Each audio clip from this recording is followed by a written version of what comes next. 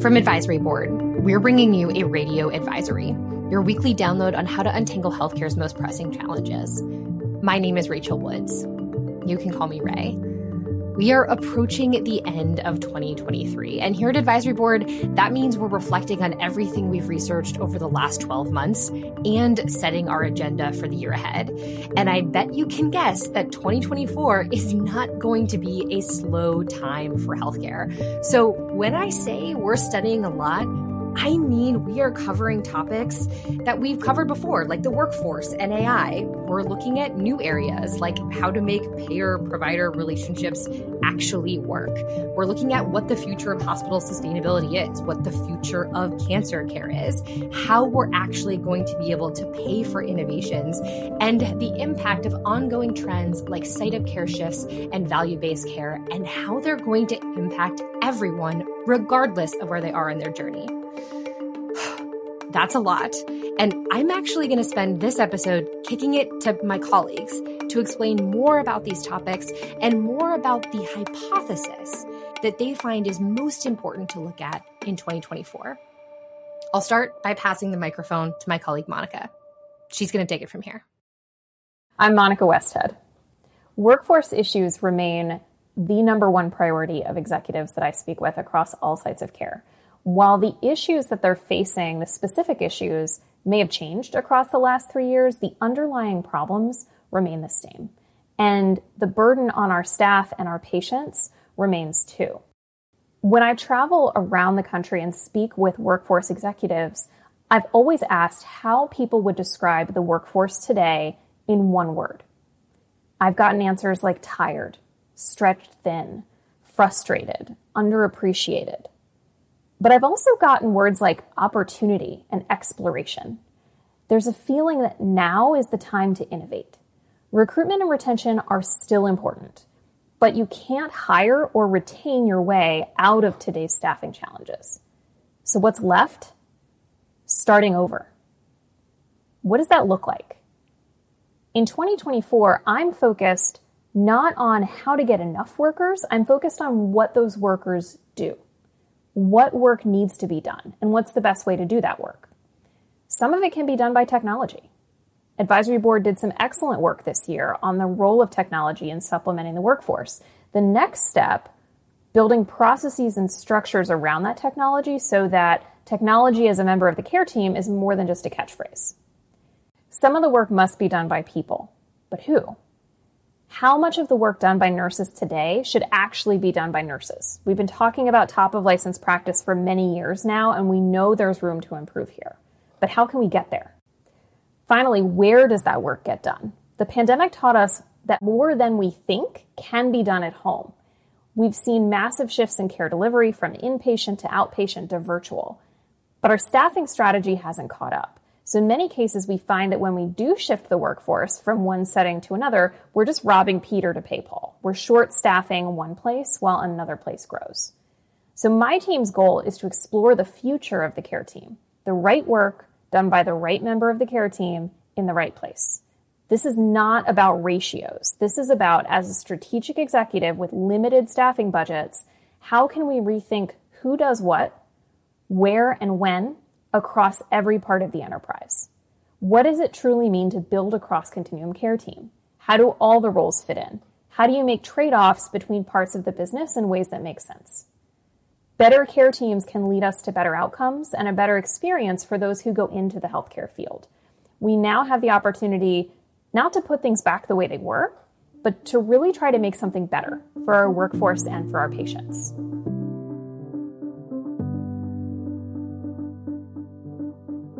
My name is Ty Adderhold. I am a lead researcher on our digital health research team.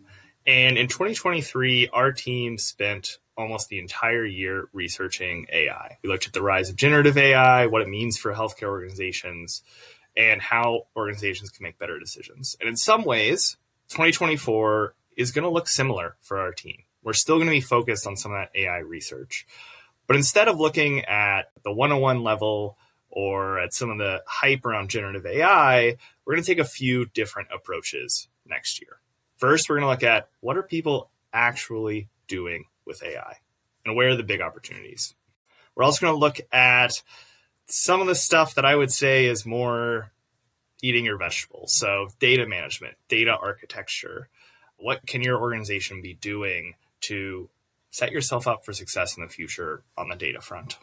And then finally, and I think where I am most interested, is what are we missing with this focus on AI and particularly on generative AI? What else is out there that we're not paying attention to?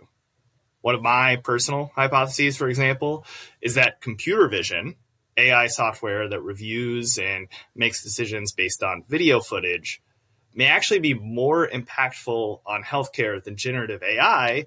And there's already things out there in the quality space, something like falls prevention, virtual nursing. So I think this is a huge technology that is not getting the hype that something like ChatGPT is getting, just because it's not out there commercially and people aren't talking about it in the same way. Another example of this is unrelated to AI entirely. Think back to 2021. There were all these digital health priorities that people were talking about, patient experience, remote patient monitoring. I haven't heard a lot about that in the past year. I think there's a reason for that, but our research team is really going to be focused on what are some of those priorities that organizations have let fall to the side as they focused on AI, and how can they return to those in 2024 to make sure they're still hitting their organizational goals.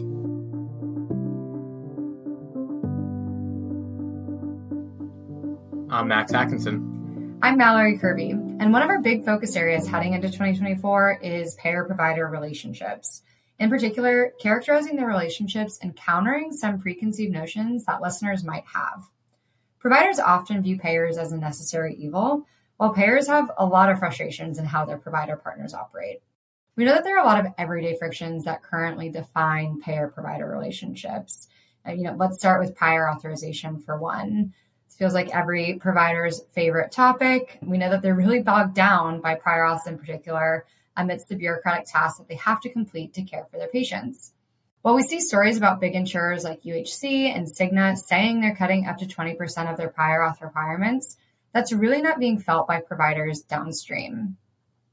And Mallory, it's not only prior auth. We hear over and over again from providers that claims denials continue to be a huge issue. In fact, claims denials actually rose to 11% of all claims in 2022. That's up nearly 8% from 2021, a pretty significant increase. And it's not only the number of claims going up, so too is the cost associated with them. The cost of claims denials increased by a whopping 67% from 2021 to 2022. In fact, the average cost to a provider per denied claim is now $79.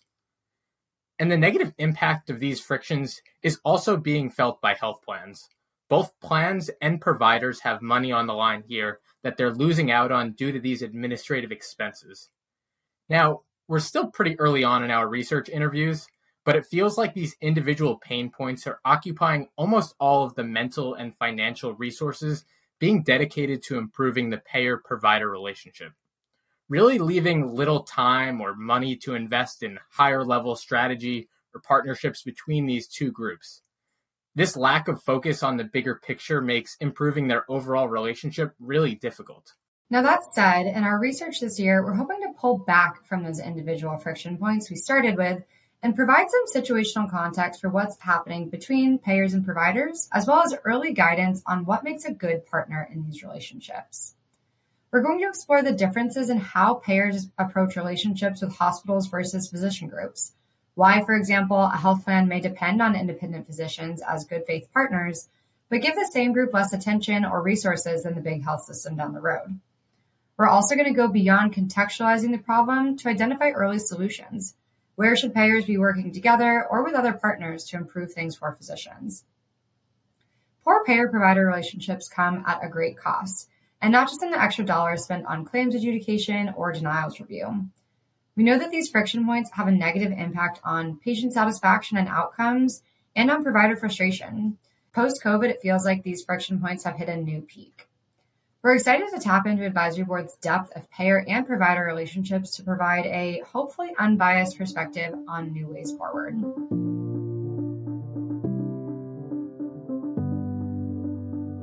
I'm Vidal Segobin, and the research that my team is going to be looking at is really closely connected to the story of health systems starting all the way back into 2022. So we talked about health system performance into 2022. It was one of financial distress. And in 2023, particularly on the second half, what we're seeing are green shoots in terms of performance, both in terms of revenue, expense management, and operations and flow. But most of that work has been unlocked through just sheer grit, determination, and hard work. And what we're looking for is a transition from harder work to smarter work. So the first area of investigation for health systems is just on general operating excellence and improvement. And that's going to look at everything from what tactics and ideas and concepts have we potentially forgotten as we've seen loss in terms of institutional knowledge that we just need to rediscover, in addition to what new concepts and ideas are worth consideration because they're yielding results in the market right now. So that's on the operations side. And then there's the second question of what does a health system look like and kind of occupy and do into the future? And our general theory here is that for most health systems, they're going to have to shrink to grow.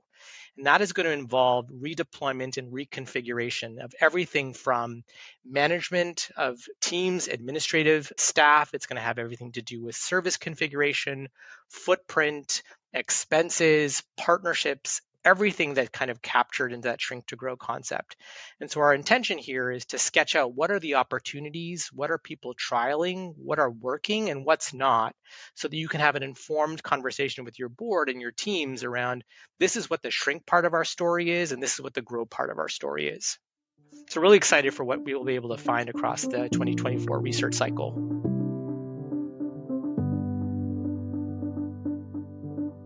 Hi, I'm Julia Elder. And I'm Lindsay Paul, and we're here to tell you about our upcoming research on the future of cancer care. And really, we have to talk about the future because there are so many pressures that the industry is facing right now. First of all, the workforce crisis means that providers need to completely redesign the cancer care team. And on top of that, patients are experiencing care gaps as we figure out what to do with all the new innovations that are coming out. Of course, we still haven't figured out how to sustainably pay for all of this. And because cancer programs are struggling to make it work, there's more space for new competitors to come in and try to provide that better patient experience themselves. Julia, to go back to that first challenge you mentioned about the staffing shortages, providers know they need to reconfigure teams to make care more efficient. And to do that, I think we'll start to see them rely more on advanced practice providers and oncology pharmacists. And I know Ray has spent a lot of time talking about AI on previous radio advisory episodes. So I'm also excited about how care teams will use these new tools to deliver more efficient care.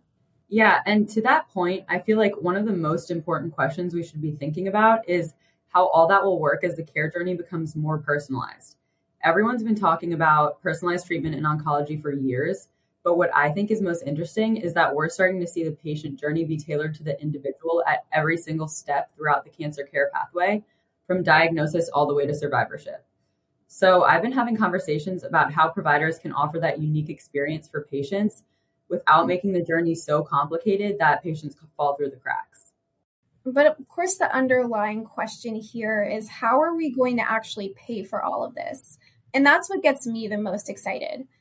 I'll tell you what I'm predicting. There's not going to be a world where we can ignore value-based payment in oncology. I expect that payment models are about to get a whole lot more complex, more common, but also more standardized. And that'll mean some huge changes for plans and employers and providers and really everyone in healthcare. Yeah, and there's definitely a risk to not embracing that change, right? Because if you're not delivering personalized and affordable care, there are dozens of disruptors hoping to win over the consumer with things like remote patient monitoring, emotional support, care coordination, and so much more. I'm predicting a lot more players will be jumping into cancer care next year and over the next several years, hoping to control more of that patient journey. So to providers, I would say get ready for some disruption and also some exciting opportunities for partnership. With all of these questions, we're coming to answers really quickly, so make sure to be on the lookout for a webinar and a bunch of other research coming to advisory.com in early 2024.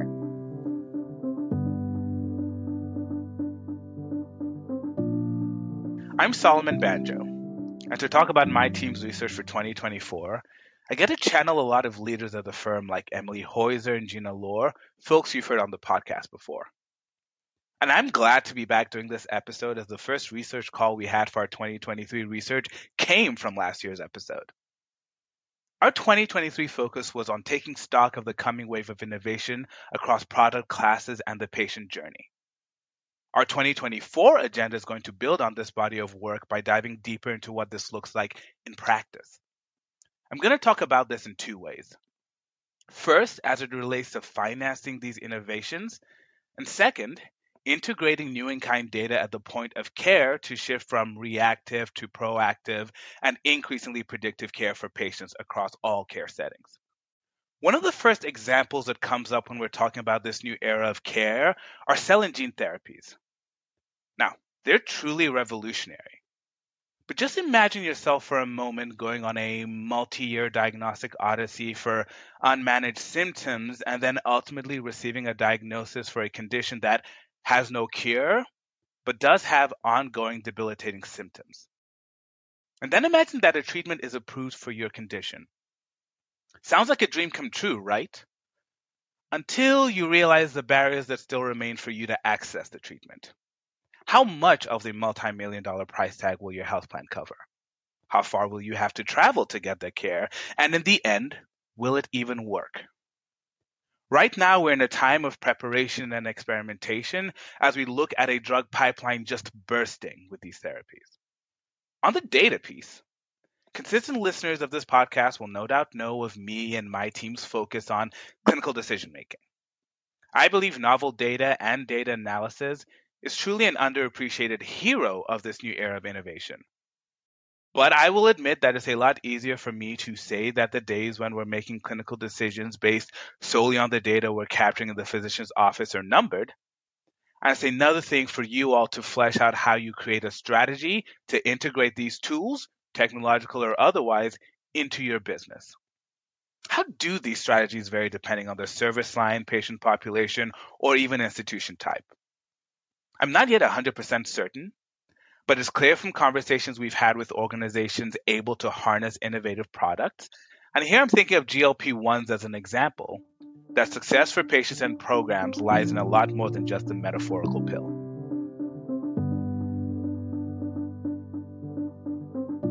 I'm Nick Hula. And I'm Sebastian Beckman. We're going to be researching ASD strategy in the coming year. And I like to anchor this work in some of the big procedure shifts that we saw in the last couple of years. So if you take joint replacement, for example, in 2017, that was nearly 100% inpatient procedure. Today, that is large majority outpatient. I think that kind of rapid overnight shift is going to be the exception rather than the rule. But I do think it sets the precedent that you can move these kinds of high revenue procedures from the hospital to lower cost settings of care. And I think health plans are going to see that now as an achievable savings opportunity in a way that maybe they didn't used to. Yeah, and it's not just payers we're watching that will dictate the future of ambulatory surgery. What I'm watching is health systems. I think they're just starting to catch on to the opportunity here today and start to drop their hesitations to moving care away from their hospitals. Be that because they're focusing on value-based care and want to provide surgery in a lower cost setting, or simply to appeal to consumers in competitive markets. So basically, we're seeing health systems see that writing on the wall, that ASCs are going to be a big part of the future of care delivery, really whether they like it or not. So for health plans, this is a big saving opportunity. For health systems, this is actually a competitive opportunity. So between those two forces, we think that outpatient shift, particularly to the ASC setting, is only going to accelerate. But the big question then becomes, okay, if we're going to see this trend accelerate, how do organizations ensure that their ASCs are actually successful? This year, we've done a lot of research setting the stage for the landscape inside of care. So we've looked at how have procedures shifted over the last 5 years, how does that vary across the country, and how are they distributed today, setting the stage for what that landscape looks like right now. Yeah, and looking forward, we've seen a lot of organizations who have invested in ASCs following this trend kind of not realize until it's a little bit too late that running an ASC is very different than running a hospital, both operationally and strategically. be that in terms of what services or mix of services to offer, whether to operate the ASE alone or do a joint venture. It just requires a big shift for organizations both getting into this space and for organizations looking to improve in this space. So that's our focus for 2024. How do you build and run successful ambulatory surgery centers?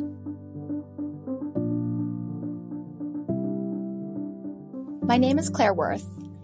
Our research into value-based care and population health management over the last several years has revealed a lot of challenges, many of which we've talked on this podcast, but there are 3 consistent ones underlying them. Too many stakeholders to engage. There's limited benchmarks to understand progress. We have an undefined end state.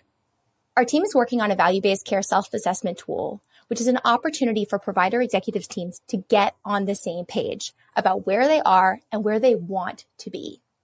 And that may be transitioning to take on more risk-based payment and make all the care delivery model changes necessary to succeed in those models.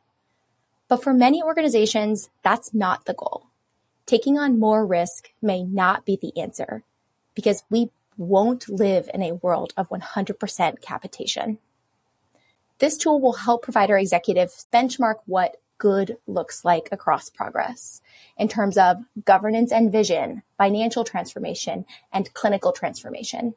It illustrates what it means for an organization to move from value-based care being something that's done off the side of staff members' desks to something that is core to everyday workflow. And we're doing that across the journey of value-based care. It is not static. At the same time, we're also going to put some numbers around it. We're going to quantify what proportion of provider organizations fall into various stages of progress based on their own assessment, and then map to them what strategies and tactics are right for their organization based on where they want to be. And of course, we can't stop there. We often hear value-based care is happening, but it's not happening in my market. We'll be digging into when should a provider organization be more aggressive in value-based care? What is the risk of inaction? Even if value-based care is not a major trend in your market right now, providers need to prepare for value-based care so they can meet it from a place of strength. Our goal for 2024 is to help provider executives shape what their future looks like rather than letting it happen to them.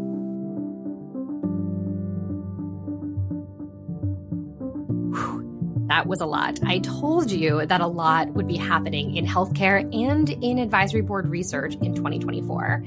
And here's the thing, you can actually get involved in our research. Every single person that you heard in today's episode is running a team that every single day talks with real health leaders about how they're tackling each of the challenges that we discussed in today's episode. So if you heard something and you thought to yourself, I have something to say here, or my organization is making good progress, we want you to get in touch with us. I can connect you to the folks on the research team. Just email us at podcasts@advisory.com. That's podcasts with an S. And remember, as always, we're here to help. If you like Radio Advisory, please share it with your networks. Subscribe wherever you get your podcasts and leave a rating and a review. Radio Advisory is a production of Advisory Board. This episode was produced by me, Ray Woods, as well as Abby Burns, Kristen Myers, and Atticus Rosh. The episode was edited by Katie Anderson, with technical support provided by Dan Tyag, Chris Phelps, and Joe Schramm. Additional support was provided by Carson Sisk, Leanne Elston, and Aaron Collins. Thanks for listening.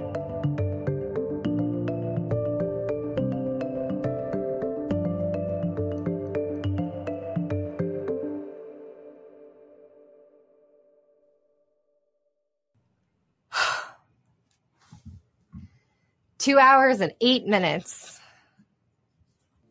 At Advisory Board, we believe that artificial intelligence could become a powerful tool for solving some of your organization's toughest challenges.